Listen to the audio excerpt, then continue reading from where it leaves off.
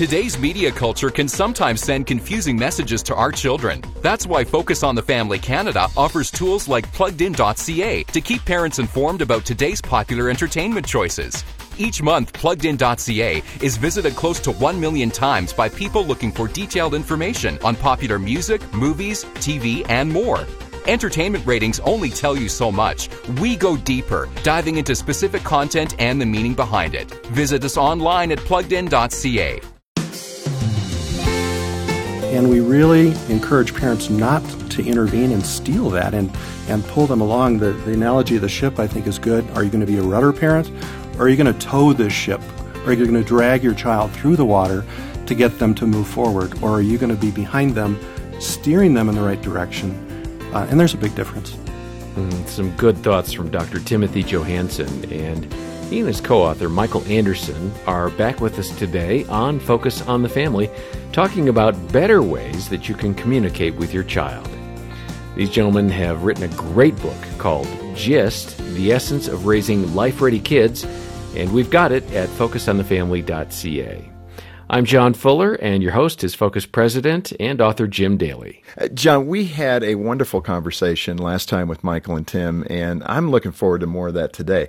If you missed it, you got to get the download or go to the website, get the app, and listen that way.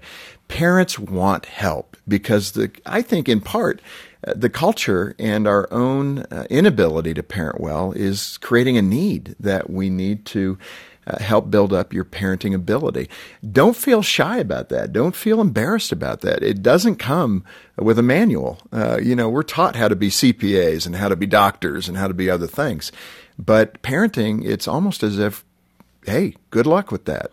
And we look in Scripture, we're trying to find godly advice. You're going to find it today, and we are excited about our guests. And they are Dr. Tim Johansen, a professor and pediatrician from Arizona, and Mike Anderson, a licensed psychologist from Minnesota.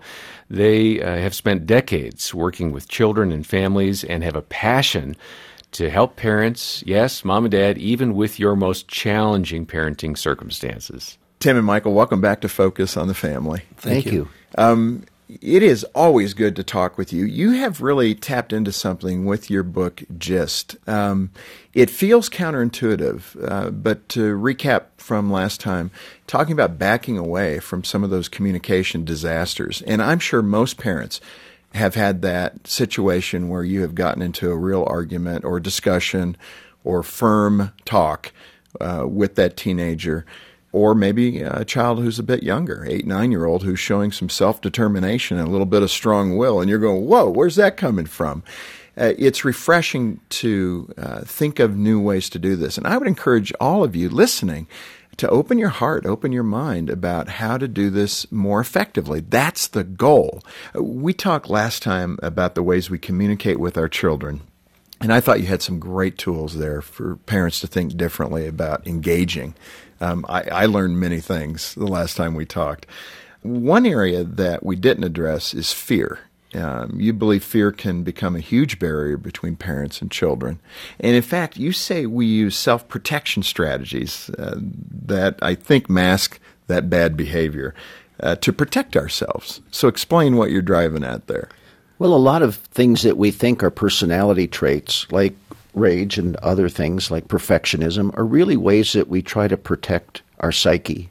And each one of those, and years ago I thought, well, here's the first 6. And then years later, I couldn't add a 7th one to it. So I thought, well, these are the ones.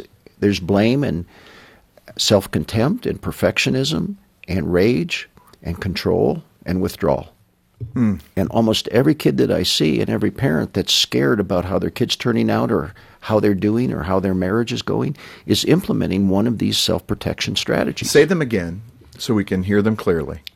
Well, there's withdrawal, rage, blame, perfectionism, self-contempt, and power.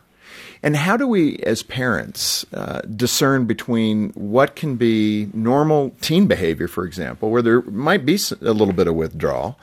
It could be not unhealthy. Where's that line? How do we know when it's becoming unhealthy in these areas? we believe in looking at a kid's overall functioning level. And when any of those are affecting their overall functioning level, it's an issue. Somebody's scared.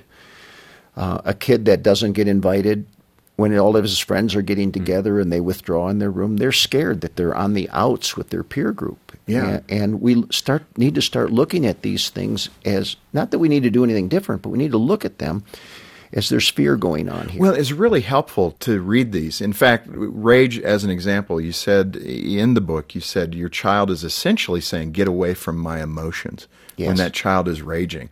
That was an epiphany for me. And when you as a parent can contextualize why these emotions are coming out of your child, it may give you a better understanding and better empathy. Are there more nuggets like that with the other emotions that our children will express? Yeah, I think each of the 6 forms of self-protection have kind of roots behind them. And if kids are overusing one of those, that's where we have problems.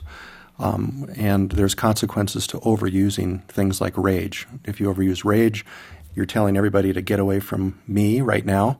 You end up being kind of left alone. And ultimately, you're going to be lonely. People who are blamers, if that's rooted and they don't want to take responsibility for their actions, the consequence of blaming all the time is they never mature and grow up. And people look at them like, you're, 28 going on 8. Right. That type of thing. Talk about the role that our faith should play within this kind of dynamic. How does our faith feed into this? Your teenager, if they have that commitment to Christ, they must be having an incredible struggle inside their hearts because they're behaving in ways that they know are not helpful and are not pleasing the Lord. They're wise enough to understand that, yet by training, they've defaulted to this kind of behavior where they may rage or they may speak disrespectfully, whatever it might be. How do you help connect those dots as a parent for that child?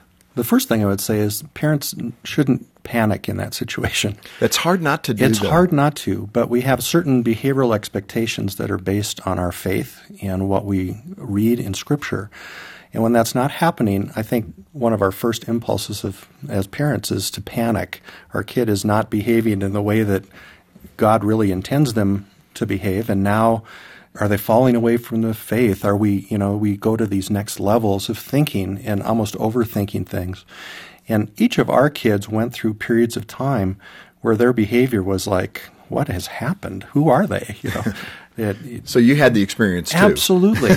And I think my wife and I had to talk a lot about waiting, watching, observing, praying diligently for each of them in those stages where they weren't behaving the way that we expected them to behave. And to not just intervene and rush in and get mad. Just know that they're going through periods of time of development. The adolescent brain is unbelievable. Right. What happens between the ages of 12 and 25. It's incredible. And again, these are protection modalities that we're talking about. They're trying to protect something. They're insecure. They live in a comparative culture. They don't know what direction. They're afraid of growing up. All the responsibility. All of these things are daunting to most teenagers. And teenagers who say that they're not afraid of growing up may not be telling the complete truth. And we see the ones like rage and withdrawal as being a bigger concern, but perfectionism is a concern too. And you see a kid that's a valedictorian or something, and they can't live with making a mistake. And that should be just as big a concern to a parent as something else. Yeah, I can remember somebody gave some advice, if you have that straight A student, you might want to let them know if they should get a B, that's going to be okay. And I had that situation, and the biggest smile broke out on my one son's face. It was like, it's okay.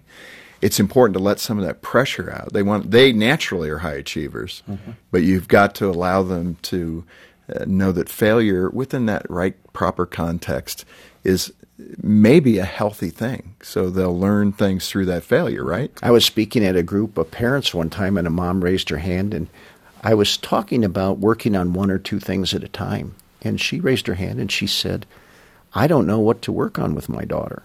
And I said, tell me about her. And she said, well, she's an A student and she plays violin and she's the head of her youth group. And she stopped talking and she started to tear up. And she said, my daughter knows nothing about failure. And I didn't even have to answer her question. She answered it herself. This Focus on the Family broadcast will continue in just a moment. At Focus on the Family Canada, we're always seeking to meet the changing and growing needs of your family. That's why we've developed our free Focus on the Family magazine. It's spiritually grounded and relevant to your needs. Get your free subscription at focusonthefamily.ca. Find parenting tips, practical marriage guidance, useful advice on media, and encouraging ways to help your family grow in Christ. Sign up for your free subscription of Focus on the Family magazine today. Visit focusonthefamily.ca. Do you worry about tomorrow? Does the future feel uncertain? Is the past too painful to bear? Focus on the Family Canada is here to help, so you never have to walk alone. Every morning, our staff lift up your prayer requests. If your burdens are too much to carry on your own, you can request a free, one-time call with one of our counselors at focusonthefamily.ca today. That's focusonthefamily.ca. We're here to help. Make your strong marriage even stronger with Focus on the Family Canada's new marriage enrichment conferences and retreats. Based on the proven, biblically based principles that come directly out of the Hope Restored Marriage Intensive Counseling Program, these principles provide couples with practical tools to create a more vibrant, intimate, and loving marriage. For registration details, call 1-833-2ENRICH or visit enrichyourmarriage.ca. That's 1-833-2ENRICH or visit enrichyourmarriage.ca. Thanks for listening to Focus on the Family. Let's resume now with the balance of today's programming. I'm curious, what did you tell her? I mean, she came to that point of saying, my child doesn't know how to fail, but did you encourage her to put her into a circumstance where she could, or what happens there? I didn't, because I saw the light bulb of comprehension go off in her brain, and so it wasn't a setting. But it's a very good question she could have asked.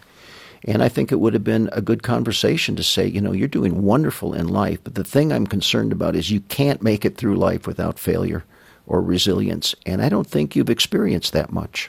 So do you go off and seek an opportunity then, or just have your eyes open for that? Well, I think to have your eyes open, but if you could collectively go and say, let's push you a little farther, I mean, a kid that doesn't fail in normal life might experience failure at MIT or Harvard or something like that. So you can push them harder and get them into a community drama or a higher level of sports and let them know that's why you're doing that, because they need to experience failure. This is an example that Mike talked about several years ago when we first started this whole manuscript, about a really high-performing, high-achieving kid who's got straight A's.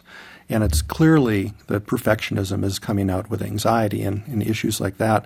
Michael tells a story about asking the parents to pay them $100 not to study for final exams. That's counterintuitive. That's counterintuitive. But that's what the kid needed to hear is, I will reward you for not overdoing the studying thing anymore. Again, right now parents are shaking their heads because they may have that high-achieving child and they're doing well, but the parent is missing what you're talking about. Where that's coming from. Why is it so critical? I mean, we've hit it, but I want to hear it again. Why is it so critical for that 16, 17-year-old girl who's doing well, is on honor roll every semester? Why does she need to feel inadequate? To understand that, in my mind, you have to understand that both the high school dropout and the valedictorian can be shame-based. And shame is really a silent killer in our culture. And what the antidote to shame is living in the middle. I tell people that come to me that want to work on shame that every day they need to tell themselves that they're not as good a person as they think they are on the days they think they're good, and they're not as bad a person as they think they are on the days they think they're bad. And when we live in the middle, we can grace ourselves, and we can realize that we're not going to go through a day or a week perfect, and we can forgive ourselves. And when we use perfectionism to self-protect, we get in what is called a positive shame cycle. And that's a person that doesn't feel shame because they're working so hard to not tell the truth about themselves to themselves. That is so powerful and so good. In the book, you have a section where you talk to parents about being careful with what they say. Now, every parent just went, ouch, because often we as parents will say things that are right out in the open very quick, and then you regret saying it. And so there's grace for that situation. But to help us think differently, you mentioned a few of these phrases that we as parents commonly use. One was, just do your best.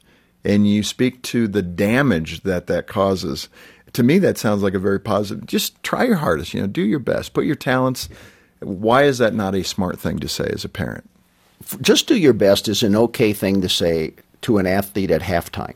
Because do your best, we can all do our best for a couple hours. And we know what that means. Yeah. Catch the ball, throw the ball, block the guy. If you have a child that's going into a big unit test at school, do your best on the test. But we can't do our best for life. So the only two options left for us are to lie to ourselves that we did our best when we didn't, or to feel like a failure because we didn't do our best. So it's an unhelpful thing to say to our kids. What's better? What do we say that's more constructive? A far more better thing to say is exactly what you want your child to do. If you have a child that's taking basketball serious, instead of do your best, you say, I want you to shoot 100 threes today in the backyard. Or I want you to do 2 math assignments. Or I want you to clean your room. Do your best is a riddle, is really what it is. For the child. They can't figure out what you mean. Yeah, and it is for us, too, because we think that we're guiding our child when we're actually steering them off the road. Is it because there are too many vague aspects to do your best? Yes. Doing your best means that I've done everything possible every waking hour of the day to have the right outcome, which means if I ate junk food or watched TV, I didn't do my best. Okay, so over the weekend, recently, please vacuum the floor. Well, I did my best, and it was a pretty bad job, frankly. So should I say, well, that was your best, but not my best? Go do it again? Well, in that case, I would think that that's been part of the family's vocabulary. Because a kid wouldn't normally say that unless there was a payoff for that. You're getting a little close. Let's move on. Oh, you opened the door. Yeah. We're carrying this all the way through, Did man. it to yourself. So I would, vacuuming or mowing the lawn, I think it'd be great to say, I want you to mow the lawn today, and I want you to give it the proper amount of time that it deserves. Instead of doing your best. Everybody that returns an email knows the point of diminishing returns. You're not going to spend an hour on an email when it should take 5 minutes. And kids need to learn this. And that's a more important thing for them to learn than doing their best. So I had the lawn mowing thing this weekend as well, so I'm really curious. What do you say then? I mean, the job isn't done well. I think you come back and be very precise about your expectations. Okay. But you need to buffer that with the age of the child and kind of what would be typical expectations. So my 9-year-old, who I'm asking to start vacuuming the basement once a week, if they do a B- job, I'm okay with that. I think a 15-year-old should probably be doing a B+ job.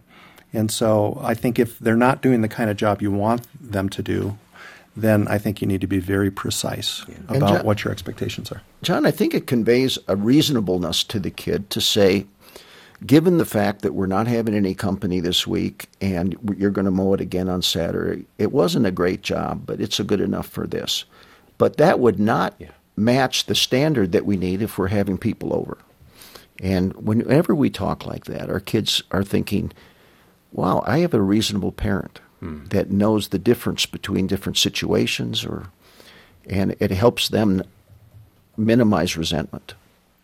I want to add a little bit to the law of diminishing returns, which Mike and I feel is such an important parenting thing to teach your kids to do not their best, but to do what is needed to do the job very well and according to their abilities, and to teach them how to do that. If you study 18 hours for a final and you get an A- and you study 4 hours for a final and get a B+, and you're not so anxious about everything and you've got a life in balance, that's what parents need to tell their kids and teach them. As Christian parents, we see certain misbehaviors through a different lens. We call it sin. And that's what we say as believers. And we're greatly concerned as parents about our children's spiritual compass, where they're headed.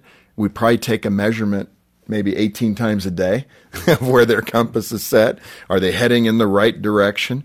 But you believe parents can overreact and even misinterpret a child's behavioral choices. You've touched on that. I do want to get that real specific answer here. What do you mean by that? Calm down. He's not going to be an axe murderer just because of this one incident. Well, it's a completely different thing is happening in your child if they were to lie or shoplift or do something else or hit. They're trying to figure out how life works. Now, if I were to lie or shoplift or something, I would have to take the integrity that I built and set it aside to pull off that behavior. They're not setting their integrity aside to do that. They want to know, okay, well, I'm being taught not to lie, but sometimes when mom's on the phone with her sister, she tells a little white lie, and I'm going to experiment with, does lying get me out of trouble? I didn't do my homework for the last 2 days, and I got ambushed, and I got asked by mom or dad, and I tell dad I did my homework. They're experimenting to see if lies will pay off. And they're not setting their integrity aside. They're not losing their moral compass. They're learning how life works. What a different way to look at that, and probably a little less pressure, but you still got to get them motivated in the right direction. That's right. In that case, with that liar, if I could say it that way, and they're testing it, you want to be careful to label your kids as well, because that's really a shame-based orientation. But if you're seeing that behavior expressed, what's an appropriate consequence in that kind of behavior? Well, I think two things. One is just how you approach it, is to say, I don't think right now you're telling me the truth. You don't make a generalized comment about the person. Are you saying I'm a liar? The kid might ask. No, I'm saying that Friday probably didn't happen the way you're telling me. Because you don't want to label the person.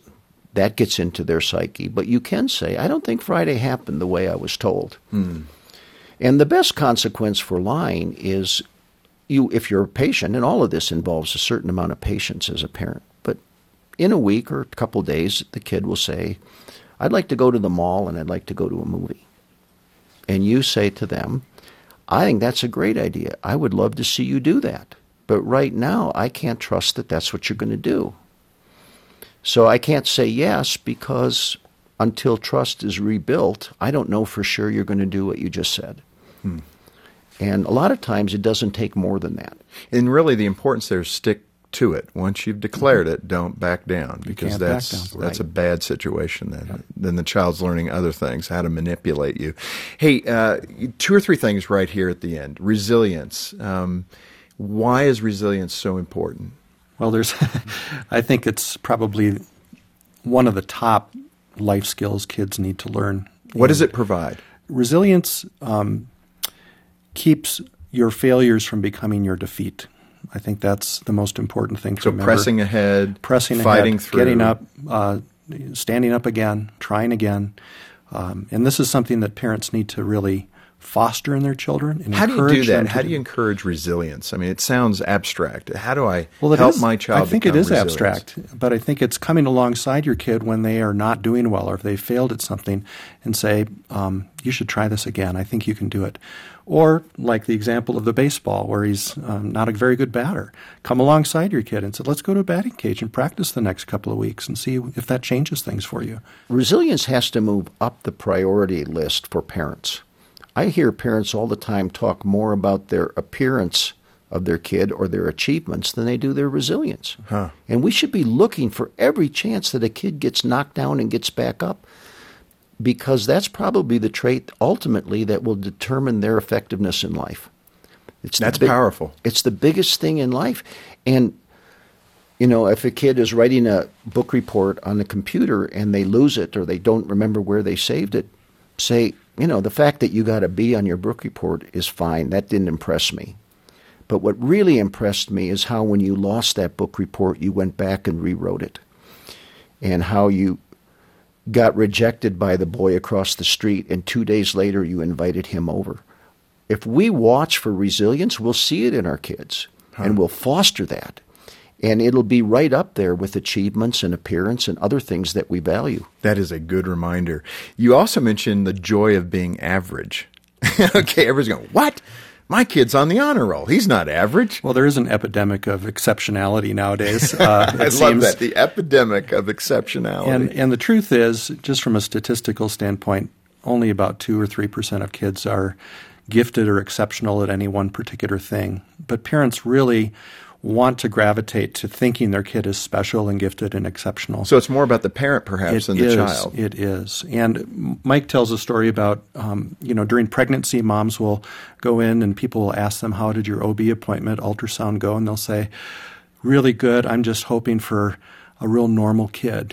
And then by age 4, that's gone. Now we want exceptional. I have a quick story about a young little boy, about 2 weeks old, brought in by his parents. First child, and kid checked out perfectly fine. And at the very end, the dad said, I've got a few more questions. What can I be doing now? And he came over and started running, this kid's bicycle legs. He said, what can I do to really promote his athletic ability? 2-week-old. Promote his athletic ability and make sure that he's going to be a good athlete, and what things can I do to visually stimulate him to make sure that he really is good academically. And I looked at the dad and I said, the only thing I want you to do right now is fall in love with this little boy. There will be time for all of that. Don't worry what college he's going to, if he's going to varsity in basketball, or whether he's going to be on the honor roll. Just fall in love. Fall in love. A sober thing to me that I like to think about is in our culture when being exceptional becomes expected, being normal becomes defective. And I think that's what's happened a lot, is we're so hungry and so anxious for something to be gifted or exceptional. I see teenagers all the time in my practice, and one of the biggest insults that I could ever give a teenager is that they're normal. That shouldn't be. Almost 98% of us are normal. Yeah. And it was an unfair thing to create a culture for them to grow up in where being different or being exceptional is the only thing that's celebrated. Yeah. And that's rooted in over-affirmation in our comparison culture. Yeah, boy, these are good things and deep things. And for us as Christian parents, healthy things to apply in our own parenting journey.